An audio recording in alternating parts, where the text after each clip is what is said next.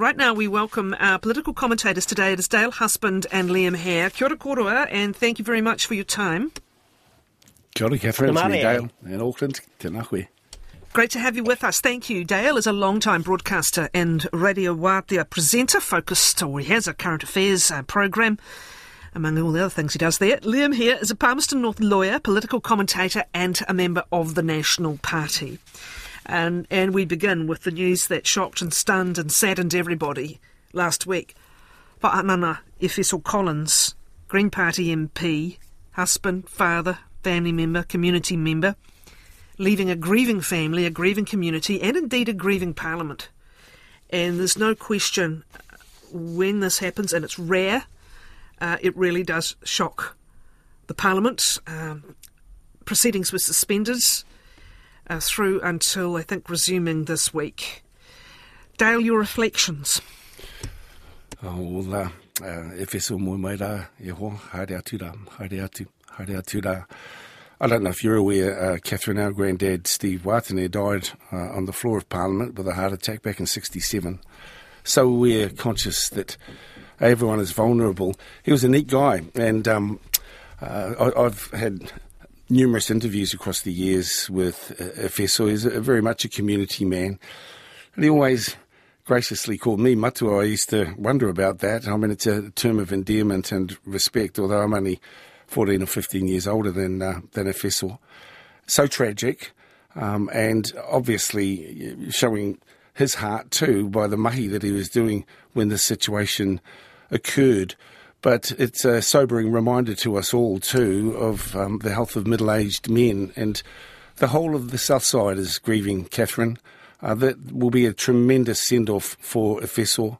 I saw some footage. He was the head boy at Tangaroa College, a proud college in Otara that he attended, and even the young people there were very mindful. They knew him, and he served as a great inspiration to young Pasifika peoples because of his involvement in public life as a councillor, standing for the mayoralty, and eventually as an MP. He leaves a big hole, and I know that even our son gave me a call the day that he had heard of Efeso's passing, because we need to treasure our guys who have built up the heart, the momentum and the knowledge that can help us navigate difficult waters going forward. He's a huge loss, and as you say, Catherine, all our thoughts must be with his young family. He adored his daughters, and it's such a tragic loss.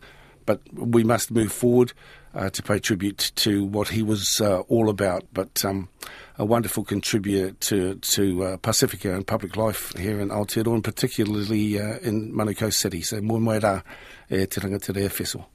Liam. Yes, well, I had only met Efeso a couple of times, doing panels together normally on TV, and a very engaging guy. Obviously, he didn't know me very well, but he was a figure who was often in the news because of his all the hard work that he was always doing in the public eye. When this type of thing happens, it is a shock. It's a shock for people who didn't know him so well as those who did know him, because public figures, they live out they live out their lives in the public eye, and we have a connection to them even when we don't know them. It's a reminder of how fragile life is in this vale of tears, it was good to see that the appropriate respects were paid. It's one thing when somebody dies at the end of a long illness, or at the end of a good life when they've had the opportunity to give all that they could. This is doubly a tragedy because of the fact that he was cut down in what could have been his political prime. It was good to see that there wasn't things haven't got so bad in New Zealand yet, that we had the kind of grossness that we sometimes see overseas on the death of political figures. There was some on the margins. I think you always get conspiracy theories about vaccinations and things like that when anybody young dies. But on the whole, I think New Zealand responded appropriately with grief, for those who knew him especially, but also for those who didn't. All right. Last week, completely obviously dominated by this terrible and sad set of affairs. other things happened of political significance we shall discuss. The worst-kept secret in the South Island, I think he called it himself. But Grant Robertson, the former finance minister, former deputy prime minister, leaving the Labour Party to take up a role at Otago University, vice-chancellor there. A lot of debate, and there'll be very strong opinions on both sides, and then a lot more, a bit of this, a bit of that in the middle as to his legacy. But in the first instance, Dale, the loss of someone of this experience and this skill from a Labour caucus that is regrouping and still dealing with the heavy loss. Yeah, Grant Robertson's a big loss to them. Would have been interesting to see how he might have fared with the top job. But look, let's pay tribute to the bloke. He's, as he said, he's got nothing left, no gas left in the tank. But when we look back at his career, and certainly from a Māori lens, and particularly in the last term, where he was responsible for directing more pūtea, more resource into Te Ao Māori than any finance minister has in history. So I started to feel that he was getting around understanding the dynamics of Te Ao Māori and how they can be supported so that our people could make inroads and try and push a way forward for the generations to come. He wasn't without some humour too, which I think is an absolute necessity in Parliament. He was quick with the jibe across the House as well. And when we look at how his performance stacks up, I know there's a lot of criticism, but look, these were unprecedented circumstances. The COVID situation came in. And when we stack up our performance against other countries who were similarly challenged, I think we can hold our heads high, as he can too, as the Minister of Finance. It's lucky he's gone off to a decent job and a decent earn, but, you know, you've got to say thanks to a bloke like Robertson that did what he could at that time. Hey, it's going to need some reshuffling and some new talent coming through, but ka hau te rangatahi, bringing in new blood is always good to refresh a political party. And let's face it, they've got work to do, as we know by the polls, and Chris Hipkins' support slumping somewhat, but we're only 3 months past the last election, so there's plenty of time for Labour to rebuild. The importance here is that centre-left bloc start working more cohesively together, because there are significant challenges for those in the community that those parties represent. But it's a nod of approval, and thanks to Grant Robertson. Good luck to him going forward.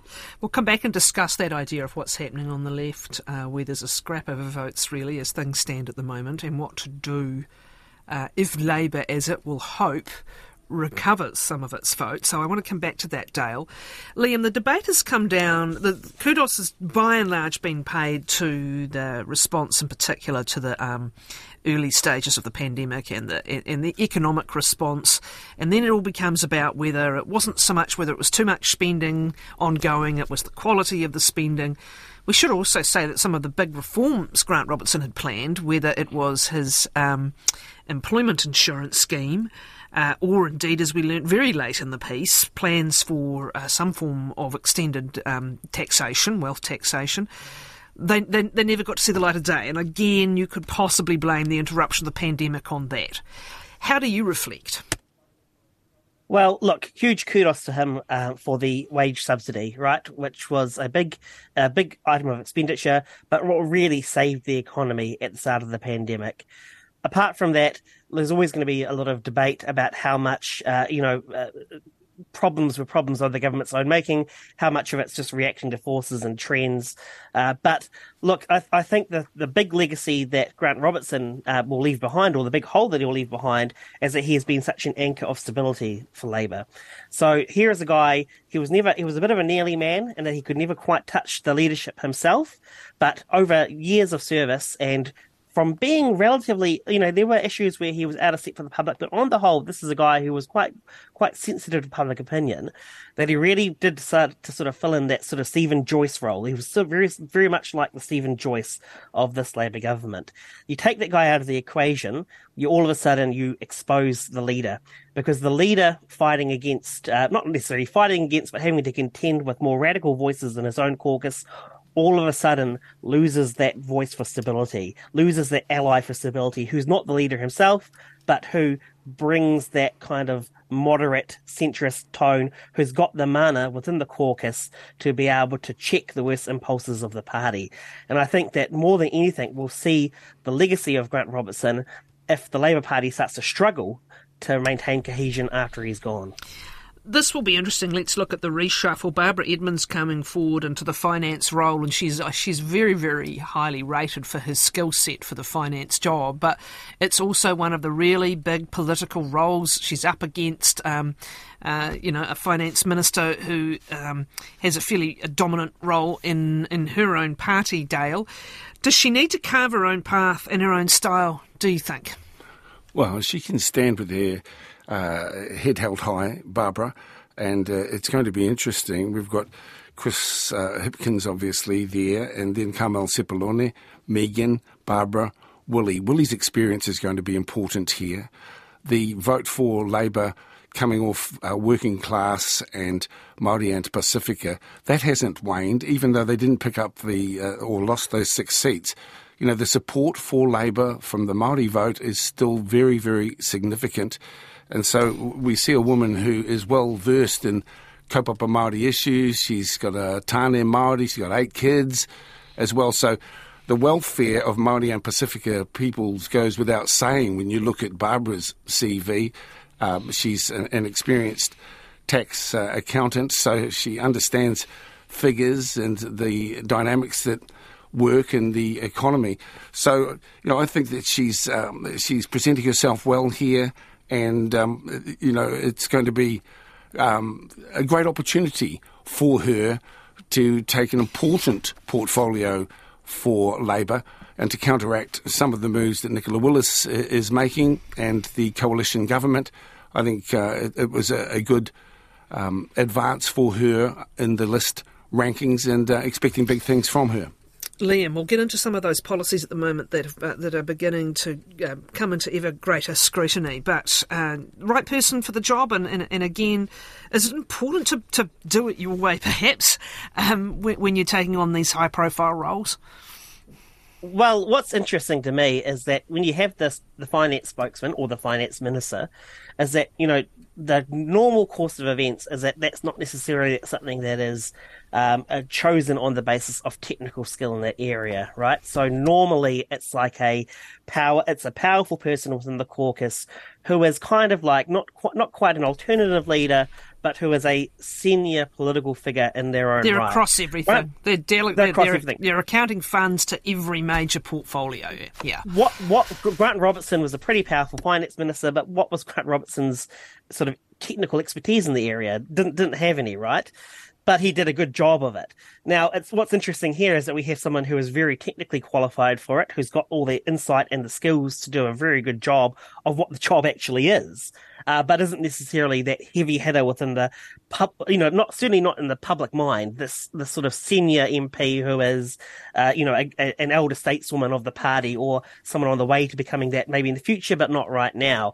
And so going back on this, I can only think the last time you actually had a merits-based appointment to the finance role was when National appointed Don Brash with Bill English. Bill English had Don Brash as the finance spokesman.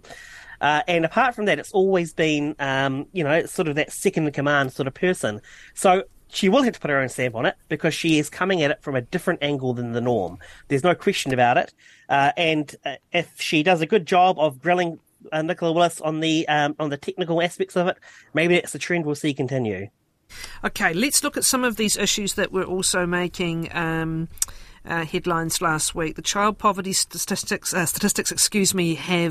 worsened. I think there's 9 measures. There's 3 that are used legislatively by the government under the Act introduced, Child Poverty Act introduced under the former Labour government. And on 2 of those 3 statistics, things have worsened. This, Dale, unquestionably, the cost of living crisis, high inflation, high interest rates feeding down into rents, a factor. What do you make of how the political parties responded? Did they respond very much with predictable positions on how to deal with poverty? And that's really the disappointment, isn't it? We should, as a nation, hang our heads in shame that we are still going down the same pathways that see so many disadvantaged families, and that number is looking set to grow. It's infuriating that young people are growing up without shoes, without food, uncertain about their futures tomorrow. The problems that have been created since the neoliberal reforms of the 1980s have all culminated in putting the squeeze onto a sector of our society who are literally living every single day in struggle street. To get those child poverty stats and see that they haven't come down because collectively we can't come up with the solutions to try and address the gross imbalance of financial availability and resource and jobs and home ownership. This is something that our nation should be very, very ashamed of, and it's sad to see. And despite the change of government, despite interventions of all types, the stats still rise. It's a very disappointing scenario we're looking at here, Catherine, and sadly I don't think either or any of the political parties have got this one right yet. Liam, Nationals, well, it's in the spotlight for the fact it's changing back the way benefits are calculated for increases, which I think under one statistic I saw will mean 7,000 more kids, it's estimated, going into poverty than would have if they had stuck with Labour's change plan. So they've got to defend that one.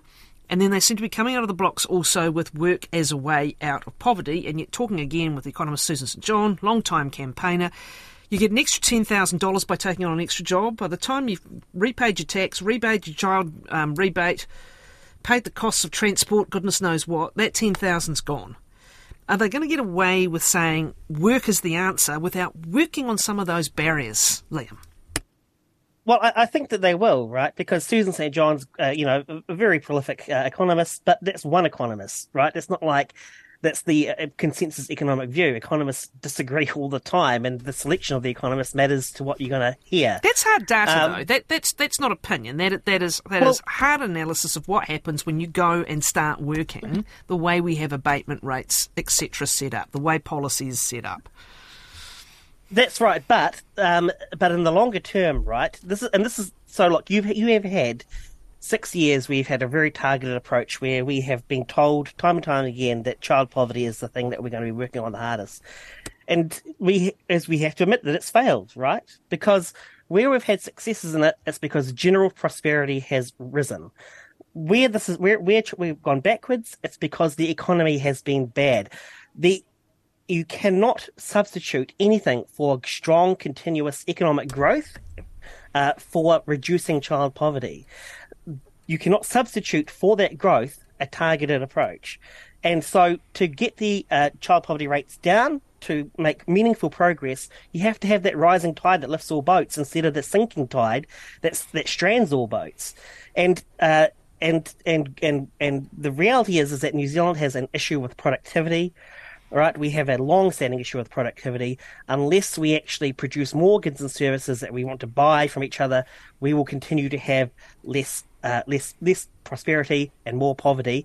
And actually, I'm sorry to say it, but work is the only way that we're going to. It's hard work to get ourselves out of this mess, and work is the way through it. But work might be. But a point of our discussion was that you've got a relatively low unemployment rate, still at 4%, but you've got a massive underemployment rate, Liam. When people are raising kids, they're not necessarily going to be able to walk straight into a 40-hour-a-week job. If they are, they're going to be paying childcare costs that are through the roof. If you're serious about work as a way out of this, your policy has to reflect that in enabling people to get started back in work without being worse off than staying on a benefit. Well, there's a moral dimension to that too, right? Which is that if you can work to support yourself, you should do it, right? It's not necessarily a question of, what's better off for me. If I could get the same by staying at home, or I could get the same by working, well, I may as well stay at home. We hear from time and time again that people want to be in work, right? That people don't have that attitude, that they want to be out there earning for themselves, whether or not it makes them better off than staying at home would be. So it's not just a question of what's better off for individuals. It's also a question of when is it appropriate to rely on state support, and that is when you cannot do it for yourself. And that is a value difference that exists across the political spectrum. It's a value difference. I think that's the two of you articulated how difficult it's going to be for neither twain to meet on that issue, on perspectives on it. let's look at a couple of other things that are on the agenda now as the 100-day deadline looms. And one of the key ones this week is the legislation abolishing Te Akawhau Whaora Māori Health Authority. It's going to be tabled this week, I think, just before the urgent Waitangi Tribunal hearing starts. Dale, your view on this? It was signalled that this was going to happen. It was part of the 100-day plan, but it's causing further consternation, no doubt. The timing, Dale. Oh, very much so, Catherine. I think that the government might underestimate the rearguard action here from Ngai Māori. The deplorable statistics that we've witnessed in Māori health across generations was not of Māori doing. It's not as if we set up a system that would mean that our life expectancy is lower, that our diabetes, our heart issues are so much higher than mainstream. This is not a system that was set up by our people. Now, taka whai ora, and credit to the previous government for recognising there's got to be a better way. If you keep doing the same thing, you'll get the same results. And our people can't tolerate that for another generation. Our young people are increasingly savvy, increasingly academically trained. They see the pathway forward, and there was great support from Te Māori for the establishment of another vehicle to try and promote Māori health in a particularly Māori way. And while I say Māori too, let us be mindful that anything that happens with a cultural lens or dimension to it morphs into Pacifica, it morphs into new migrants. So it was looking at a health system that was a better way, significant investment, great hope for what it could achieve given time and resource, obviously chopped off at its knees by the government, who really unscrupulously are going ahead with the change of legislation even before a chance to go through the tribunal. Disappointed in the way that those who placed that claim to the tribunal didn't go straight to the High Court, but it just has those overtones or undertones, depending how you look at it, of what happened with the foreshore and seabed issue, where tangata whenua were denied access to the court system. It just seems very disrespectful that a treaty partner should go ahead in this most contrived way to try and force the bill through before we've even had a chance to really get down to the ting-tacks of what it was aiming to do and what it now won't be able to achieve. Liam, will there be any concern amongst those making the decision to proceed about this, or will they just see it as, ticking a box politically? Well, none whatever, and there'll be no concern whatever, and there are two reasons why. So the first one is constitutional. Look, I reject that this is similar to the foreshore and seabed. The foreshore and seabed legislation expropriated and removed existing property rights that people had. This is a proposed legislation for a body that hasn't even really commenced any work yet. So, look, it's one thing for the Waitangi Tribunal to investigate Crown actions, but this is a proposed Crown action. The government, which was just elected, right, with all three governing parties being unanimous on the point, has introduced legislation to abolish a specific agency. There is a process to go through, including a select committee process in which there will be hearings and submissions and expert evidence. And nobody looked at the Waitangi Tribunal to put a stop to that while it conducted its investigations. Now, look, in fairness to the Waitangi Tribunal, they did signal that they would expedite the process. But the reality is, in a democracy, you just cannot hold up the business of government for the sake of Waitangi Tribunal investigations into intent that hasn't yet crystallized into a law. So there's that aspect of it. The second aspect is on the merits. And on the merits, look, I think it's a legitimate process to take, a position to take, to say that nothing in the Treaty of Waitangi requires that Māori health in particular be ghettoised, be segregated from the rest of the health system and treated differently, because actually that approach takes risks too. That approach involves the risk of that sector of the health system being neglected, of not getting the same funding and care and attention as the others. So there are reasons in principle why National can say, look, we don't think this is the best way forward. it is beyond doubt that there are particular issues that for Māori and health that have to be addressed as a matter of urgency, but it is not written in stone that has to be under a two-ministry model instead of a single ministry model. Dale, I don't think Māori was seeing it as a ghettoisation. They'd campaigned for it for 20 years, right? Well, absolutely. Yeah. Look, just again, we're trying to get on and go forward, trying to understand each other better. And if you're so dismissive of your treaty partner and the goals that those who we are trying to bring together as a nation, Māori and also Tauiwi, then it just seems to me the smack of disrespect for what was on the table. There might be some legal challenges and democratic process challenges, as Liam's touched on, and fair enough. But really, if you're talking about acknowledging the intent of the treaty and the goodwill that it proposed, then certainly it seems disrespectful, the governmental attitude to this disestablishment of taka whaiora, Catherine. Look, ngā mihi nui, both of you, for the kōrero. Thank you very much for that and for your time with us today.